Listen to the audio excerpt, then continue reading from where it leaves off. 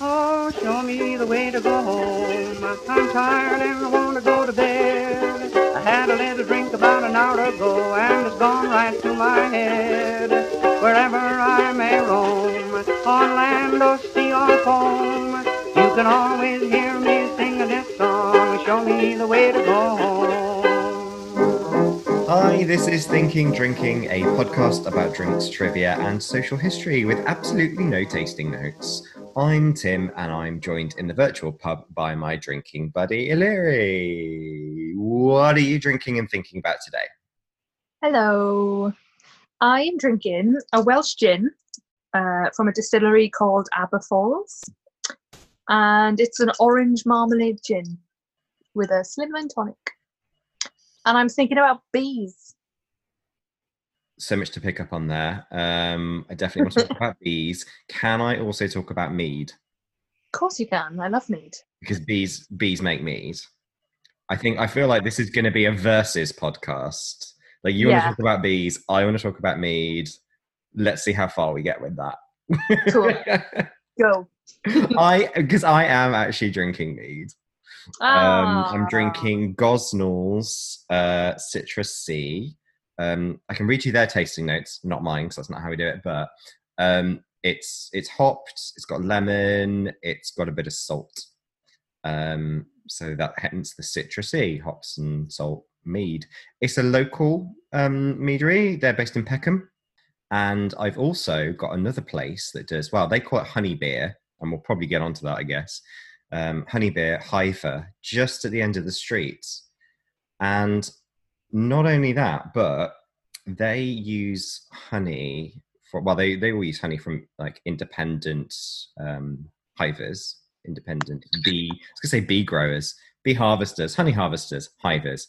But they've got one in Kennington Park, which isn't too far away. And I went there on a visit to meet the bees, and I helped build one of the hives. Oh, no way. Yes, I got wood and nails and a hammer, and I put together the little frame that they, that goes into the hives, and you pull it out, and it's full of honey. And talk to them about like how they take care of the bees, and when they feed them, how they have to look out for diseases and monitor the queen and all this sort of stuff. And it was wonderful because it is, it's right in the middle of London, and people can book a little tour to go in and find out how it all works. And there's a pub just across from the park that has their own version of Hiver beer made from that honey. So it's super local, turned into a honey beer there. But like I live in a area that has a lot of bees. We have the Bermondsey bees just off Bermondsey Street as well. And they do a lot of guidance on how to do urban beekeeping, because it's important that you can't just, get a hive. You have to make sure that the whole ecosystem is going to work in tandem and it's not putting other insects out, and you've planted enough flowers. They're saying things like people are getting really interested in beekeeping, especially in cities. You can't just get a hive. You have to first, check out the local ecology and invest in that first. So it's much better to get flowers that bees like than go into a hive if you want to support local bees at the moment. But London has a higher density of hives than any other city in Europe. We have well done, London. So many, and I see a lot around here. And every year we have the Bermondsey Street Festival. And last year when I went, the bees were out in force. I gotta tell you, just in front of Bermondsey Bees, they were selling whiskey and honey cocktails. And I thought, well, that looks delicious. And I went up to the stall, and the entire building was full of bees. Oh, awesome. But no one was panicking. It was beautiful. Yeah. Everyone was like, well, yeah, they live here. Like they're part of our residents too. I've never seen more bees in a concentration of a crowd of people where they weren't freaking out, and they were just really chill about it. It was great. So anyway, that's my local bees, and that's what I'm drinking. Love it. You've got some experience with bees, I believe, as well. Yes. So as part of my job, I lead up all the sustainability projects for my company. And one of our projects is the bee project. So we've got 2 beehives on site, and between them they house 50,000 bees, or over 50,000 bees by now. It's a lot of bees. And basically, we're working with a Belgian company called Biodiversity, where we have to take samples from our bees and send them off to this company who will look into it all, look at the kind of pollen, whether there's any disease and whatnot. And they can then send us a report. And it basically teaches us about the biodiversity of our area and if there's any way we can improve it for not just the bees, other pollinators. So basically, we've been planting a lot of wildflower recently because one of the things they pointed out was there was not enough variety of flora for pollinators where we are. Because we're in the middle of the Brecon Beacons, it's quite barren kind of mountains, but not a heck of a lot of flower there, wildflower. There's a lot of like lavender and gorse and stuff like that, but nothing too exciting for the bees and pollinators. So we've been like rotating fields and planting wildflowers and stuff for the bees. Thankfully, we haven't learned any other challenging things. One of the ones I was worried about was if they were to tell us something like there's some really nasty pesticides in the samples that you sent over, which would have meant we would have had to kind of go and talk to local farmers and whatnot to try and work out what they're using on their land and whether or not we could try and get them to use something else. But thankfully, nothing like that. But no, we've got an in-house beekeeper who's Bill. He's great. Bill the beekeeper. It had to be alliterative, didn't it? Bill the beekeeper. He looks after the bees. But yeah, we had a bit of stress with them this time last year where the queen bee died. When we went up to look at the bees one time, they were all swarming and they were all really stressed out.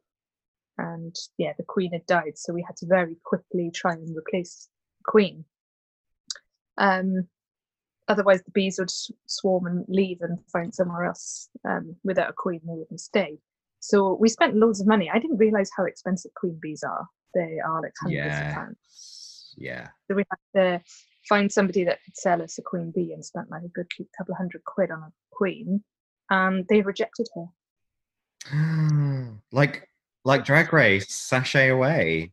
But they do it. Right. It's way more harsh than Drag Race. Do you know how they reject the queen? I know. I mean, I presumed she just had to go away for a couple of years and then come back for All Stars. No, it's really dark. So like in the hive, they have to keep the hive at like a certain temperature. It's about 33 degrees. Otherwise, it just gets too hot and they die. So what they do is they all kind of like swarm around the queen and buzz their bodies to raise her temperature and basically fry her. It's really dark. It's a harsh ending, isn't it? I have actually seen them do that in documentaries to invading creatures as well, like not just their queen. Like, you know, parasitic wasps and stuff. They will surround them and do that. You can actually feel the heat coming off a hive if you're right next to it, and if it's not, you know, a particularly hot day and you put your hand above it, you can feel the heat coming out of it. It's quite intense. Yeah. They're magic. Well, they have to keep it. They gather water and they spread it on the interior to keep it below 33. So as well as pollen and flowers, they need water as well. Yes, that's interesting. Actually, I was in Greenwich Park last summer. Really hot. You know, we had quite a long hot summer, and I was having a picnic with some friends, and a bumblebee just came and landed on my arm, and it was you know, not moving very much. It did not seem well to me. I mean, first of all, my friends are freaking out. They're like, "It's gonna sting you! It's gonna sting you!" I'm like, "It's not gonna sting me. I can explain many reasons why it's not gonna sting me, but it's really not." And then I was like, "No, it needs a bit of reviving." And then someone was like, "Oh, should we give it some sugar water?" I was like, "It probably just needs water. It's really hot. We're in the middle of a park with no lake or anything like that. Like, I think it probably just needs water." So I poured some water into a little bottle cap and tried that, but it didn't even want to like get it. So I just poured some water on my arm, and it had a little lick of that. And I kept it there for probably about an hour because we just carried on with the picnic. And then as we were walking out the park, I took it with me. I actually put it on my shoulder. I fell in love with this bee. I put it on my shoulder. We were walking out the park, and then I took it off and I put it in some flowers that were near the entrance by a flower bed. And straight away it went into it and started sucking at the nectar.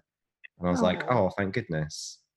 But yes, most of the time they do actually just need water, especially if they're being kind of lethargic in the summer. Yeah. Unfortunately, a lot of people think that honeybees are wasps, because I think a lot of people expect a honeybee to be like your cartoon bumblebee, but it's not. Honeybees kind of look more like wasps than bumblebees, so they get freaked out by that. I do. Just be kind to them. All right. Bees. Time for some mead again, I think. Okay. Yeah, I'm ready. So I didn't actually outline what mead is. I'm guessing everyone by now has realised that it's honey. But it's it is an alcoholic beverage created by fermenting honey, usually with water, sometimes with fruits and spices, grains, hops. It varies. And the alcoholic content ranges a lot as well, from 3.5% to more than 20%. But the defining characteristic is that the fermentable sugar has come from honey. It could be still, it can be carbonated, dry, sweet, all of it. Mead and honey wine are often used synonymously. This is why it's kind of hard to define in a way. So some cultures will say honey wine is just fermented honey, and mead, for example, is made with beer yeast, with barm. And so that's how they will differentiate it. But honestly, I have found through all the cultures I've looked at, it's used interchangeably. And I'll sort of get onto that, I suppose, as well, that it is so, it's everywhere. Everyone, every culture in the world is making mead or honey wine or some kind of alcoholic beverage from honey. So that's the only definition you can have. It's got honey in it and it's boozy. I really want some now. I've only ever had it once, and that was with you, and I found it delicious. Yeah, because everywhere around here, isn't it? It's all it is. Yeah. All right, hit me up with the bee facts then. That was my introductory mead fact, I suppose. I've got so many bee facts. I am a bit obsessed with bees. I think they're amazing. Brilliant. I know they're, busy bees. They're known for being hard workers, but they do work so hard. It's crazy. So for one load of pollen, a bee will visit over 1,500 flowers. It's crazy. And in order to make a pound of honey, they have to visit 2 million flowers, and that would cover roughly 55,000 miles flown. It's just madness. Can you imagine working that hard for anything in your life? No. I didn't mean people in general, I meant you. Absolutely not. Oh, I love it. But yeah, okay. 1,500 flowers for one load of pollen. 2 million flowers for 1 pound of honey. This is why, if you can, everyone should plant bee-friendly flowers. And you can look at quite easily what they are as well. Yeah, that's another thing that I do at work. I often, because obviously we had to buy wildflower seeds in bulk because we were going to plant so many. So I took a good chunk of them and I put them in little packets. And every time I'm at like any kind of event or networking, I'm constantly handing out wildflowers, telling people to plant them. That's lovely. Do you want another mead fact? Yes, please. Okay, so we're going into the realms of mythology already. I like my ancient history and mythology. Mm-hmm. We're talking about a Norse god of sorts, Kvasir. Mm-hmm. So this guy was born from the saliva of the Aesir and the Vanir. Now, if you don't know your Norse mythology, they're basically the two groups of gods. They kind of they sort of get on, they sort of argue. It's the source of a lot of the stories from Norse mythology, the Aesir and the Vanir. So Kvasir is born from the saliva of both of them. And he was known for being extremely wise. He traveled far and wide, and he would teach people and spread knowledge. Of course, what happens to wise people? They get killed by dwarves. So they killed him and drained his blood, and they mixed it with honey and created what they called the mead of poetry. And so if you were to drink the mead of poetry, it would imbue the drinker with wisdom and scholarship, as they would call it, but you would essentially become like a wise poet. I mean, tempting, but I think I'd pass. You don't want to be a traveling wise poet? I do, but I don't want to drink blood. Yeah, I forgot about that bit already, and I just told you. I think it's an interesting story. There's a lot of because he's like this. Well, okay. First of all, because it comes from saliva, so like there's this constant thing of talking and drinking and all this business, but also that he comes from both sides of the gods, and he's kind of like got this outsider traveling wisdom from drinking and talking. And I think sometimes with these legends of what gods gave to mankind, you kind of have to work backwards and think, what did a culture see in the person who behaved that way that would lead to the creation of that story? So you would see like all these people who were seemingly wise and poetic, and they were probably your local pissheads. And they're like, now, why would that be? God. I was born at the wrong time, I swear. So there you go, Kvasir from Norse mythology. Give me some more bees. Bees. Let's talk about the queens. Quens. Gwen. So a queen bee can lay up to 2,500 eggs a day. And that equates to twice her body weight within 24 hours. Oh. Yeah. I mean... Everyone seems to think that queen bees have got it easy. They just sit there all day having a great time where all the other bees work. Absolutely fuck pushing that twice your body weight in 24 hours. I mean, I've had some pretty big vegan poos in my life. But I don't think I've ever reached twice my body weight. No. Even in 24 hours? Well, there was that one time I got really obsessed with kidney beans, but I'm still going to say no. God, I wish I had not asked. As a woman, how do you feel about me equating those two things? As a childless woman, I'm okay with it. Okay. Excellent. Oh, that's a lot of eggs. Do you want some more mead? Yep, please. Anything but kidney bean shits. No, sorry, this is on dark road there. All right, so as I sort of said, it's really pervasive. It's everywhere. It's old. So the oldest example of like evidence of honey fermentation in mead I found is 7,000 BCE in China, northern China, where they found kind of the chemical residues of it along with rice. And then in Europe, it's about 2,800 BCE, and you find that in ceramics as well. The earliest written version I can find of it is in sacred Vedic books, or what later became Hinduism. In the Rig Veda, they mention that, and that's around 1,700 BCE. So, in a nutshell, it's really old, and also it's everywhere. But I thought you might find this interesting. This is, by comparison, modern, but it's from the Hispanic Roman naturalist who is called Columella, and he gives a recipe for how to make mead.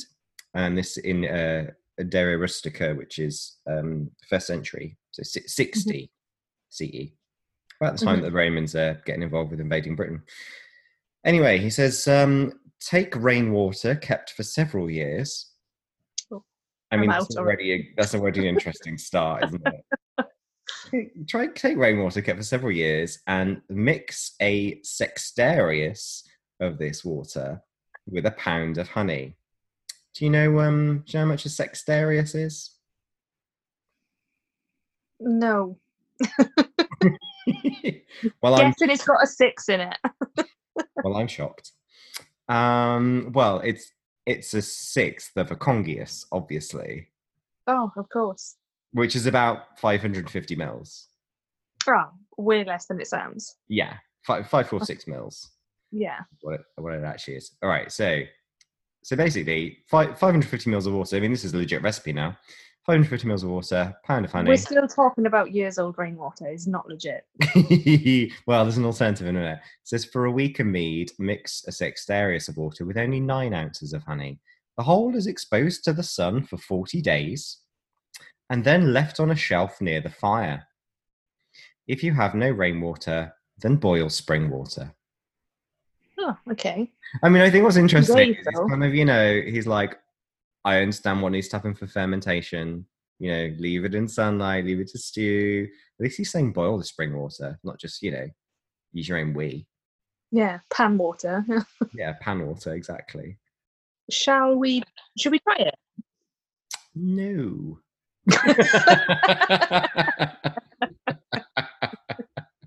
I'll just buy some meat. Literally, Gosnells is in Peckham. I don't need to be leaving anything in the sun for 40 days. I've been there before. I spent $6.99 on a Prosecco kit. Yes, exactly. Have you got any more bee facts? I have. So did you know that bees need to communicate with each other to let the hive know how to find food sources? They've got like a special dance that they do, the bee dance, the waggle dance as it's known. Mm-hmm. And it's so clever. So say a bee has found a really good pollen source, he'll fly back, or she will fly back to the hive and will start a dance to tell the bees where said pollen is. So it'll start by doing a circular motion and wiggling its body to let people know, hey, I've got something to say. So once they've got the attention, they'll start intersecting the circle according to the direction of the pollen, so like a compass. They'll start to intersect. So say it's east, they'll intersect around 3 o'clock. Then they'll waggle their body in a certain way and move in a certain amount just to let the bees know roughly how far it is as well. And so they'll do that several times, let everyone know, and then off they all trot to get the tasty pollen. It's so cute. I do love this fact. I actually did know this one, and I know that because of a drink. Because there's a beer called Waggle Dance. Ah. Which is, I think it's Nail actually, but it tastes honeyish. And I remember reading Waggle Dance and thinking that's a cool name. I wonder why it's called Waggle Dance, where that comes from. And I looked it up because of a boozy beer. Yeah. But I love the idea that they use dance for that level of communication. I feel like we as humans should do that more. Yeah. Particularly in reference to finding food. Like, imagine, like, you're out of the club, you're throwing shapes, everyone's trying to be sexy, and, like, club dancing is all, look at my groin. But instead, like, you look across the room, you've had enough of all the groins, and someone's going, let's get a kebab. Like, that is the bee I want to dance with. Hips resting. There's a Purezza outside. I just think we should dance more. Yeah. I'm going to express myself with dance for the next couple of days. Please. See what my husband does. I'm not going to tell him why. Just going to dance more. Just like subtly monitor it, see what happens. See if he understands you. See if you starve to death. Why are you running around the kitchen in a circle? I'm referencing eyes. More mead. So we have different varieties. Mm-hmm. Okay, there are so many varieties, but sort of, what am I trying to think of? Groups of varieties. So metheglin is when you add spices. I'm saying it cautiously because I might have got it the wrong way around. No, it is. That's right. It's spices. When you add like cloves, cinnamon, nutmeg, or herbs. Oh my god, that sounds and lavender. Some of my favourite flavours there. I love cloves and yes. Metheglin comes from the Welsh. Maybe that's why I like it so much. Probably. It's a different spelling, but I believe it's pronounced the same. Instead of TH, it's a double D. That's the. Yeah, metheglin. So you put your tongue on the back of your teeth a bit more. Metheglin. Metheglin, yeah. Metheglin. Got it. So I actually found a lot of words around mead and honey wine and stuff are Welsh or Pictish. So like first century Scotland as well. So it's like very much in our ancient history. So metheglin, spices. We've also got melamel, which is when you add fruit, raspberry, blackberry, strawberry, etc. And they would do that as well as a form of preservation. So if you want to keep your summer produce into the winter, drop it in some mead. So are these, are you able to get your hands on these, or are these more of a kind of, because traditionally now I just think of mead as a straight up honey wine, as we were discussing. Yeah. It's hard. I'd love to be able to get some of the spicy / fruity variations. I think you could make it yourself, you know. Like, I can't know. More of a variety. Yeah, no, you shouldn't. There's more of a variety if you go to, like particularly Central and Eastern Europe, Slavic. They seem to be really into their meads, and they have more of a variety of stuff. But this was certainly a tradition here that can be brought back. And I think infusing things like spices and fruits is pretty easy. Like you just buy a nice mead and then drop stuff in it. That's essentially what they did anyway. I reckon there must be some kind of old school people in like North Wales that are still doing metheglin. I'm going to try and find some. Hunt them down and then steal their things. No, I'll pay. There's you get mulled mead as well at Christmas. I've definitely seen a resurgence of that in my local area, with Christmassy spices and sometimes fruits. But what's really interesting about this one is traditionally you would heat up the mulled mead by plunging a hot poker into it. Yes. Which I just think is so much cooler than one of those like plastic black tubs that all bars have when they do mulled wine at Christmas. Which I think it's like a really sad. Yeah, I don't like it. Imagine if you rock up at the pub or the market or something. You're like, oh, I'd like a mulled mead, please. And like, sure, let me just get this hot poker out of the furnace. Plunge. That's badass. Yeah, I want that. Let's do that. Yes. Let's make mead and get hot pokers. If you're worried about the legitimacy of you dropping a few spices into mead, I dread to think what's going to happen when you've got a red hot poker. I genuinely feel like I'd fuck up the mead more than I would the poker. I'm more worried about your flesh, but sure. That's the first and last time I will ever say that. Having any thoughts for your flesh. All right, have you got any more facts? I have one more. All right, go. I saved the best to last. Mm-hmm. The testicles of a male honeybee explode on achieving orgasm, after which it dies. Oh, honey, me too.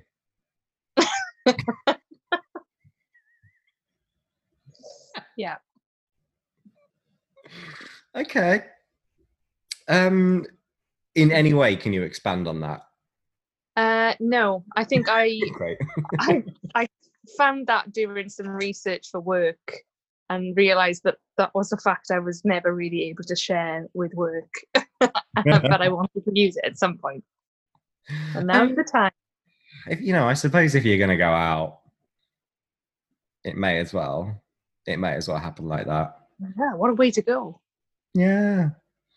Poor man. Out with a bang. A whiz bang. Terrible. I suppose thinking about it biologically, it's a way to preserve diversity of genetics, isn't it? Because if they can only do it once and then they're done, they can't dominate the genetic line and it doesn't risk inbreeding and things like that. Yeah. It's extreme, but sure. I mean, it's an extreme version, but someone's got to do it. All right, I've got another thing to tell you about mead. Okay. So, braggot. Have you heard of braggot? No, it sounds like an insult. Can't speak. It sounds like an insult.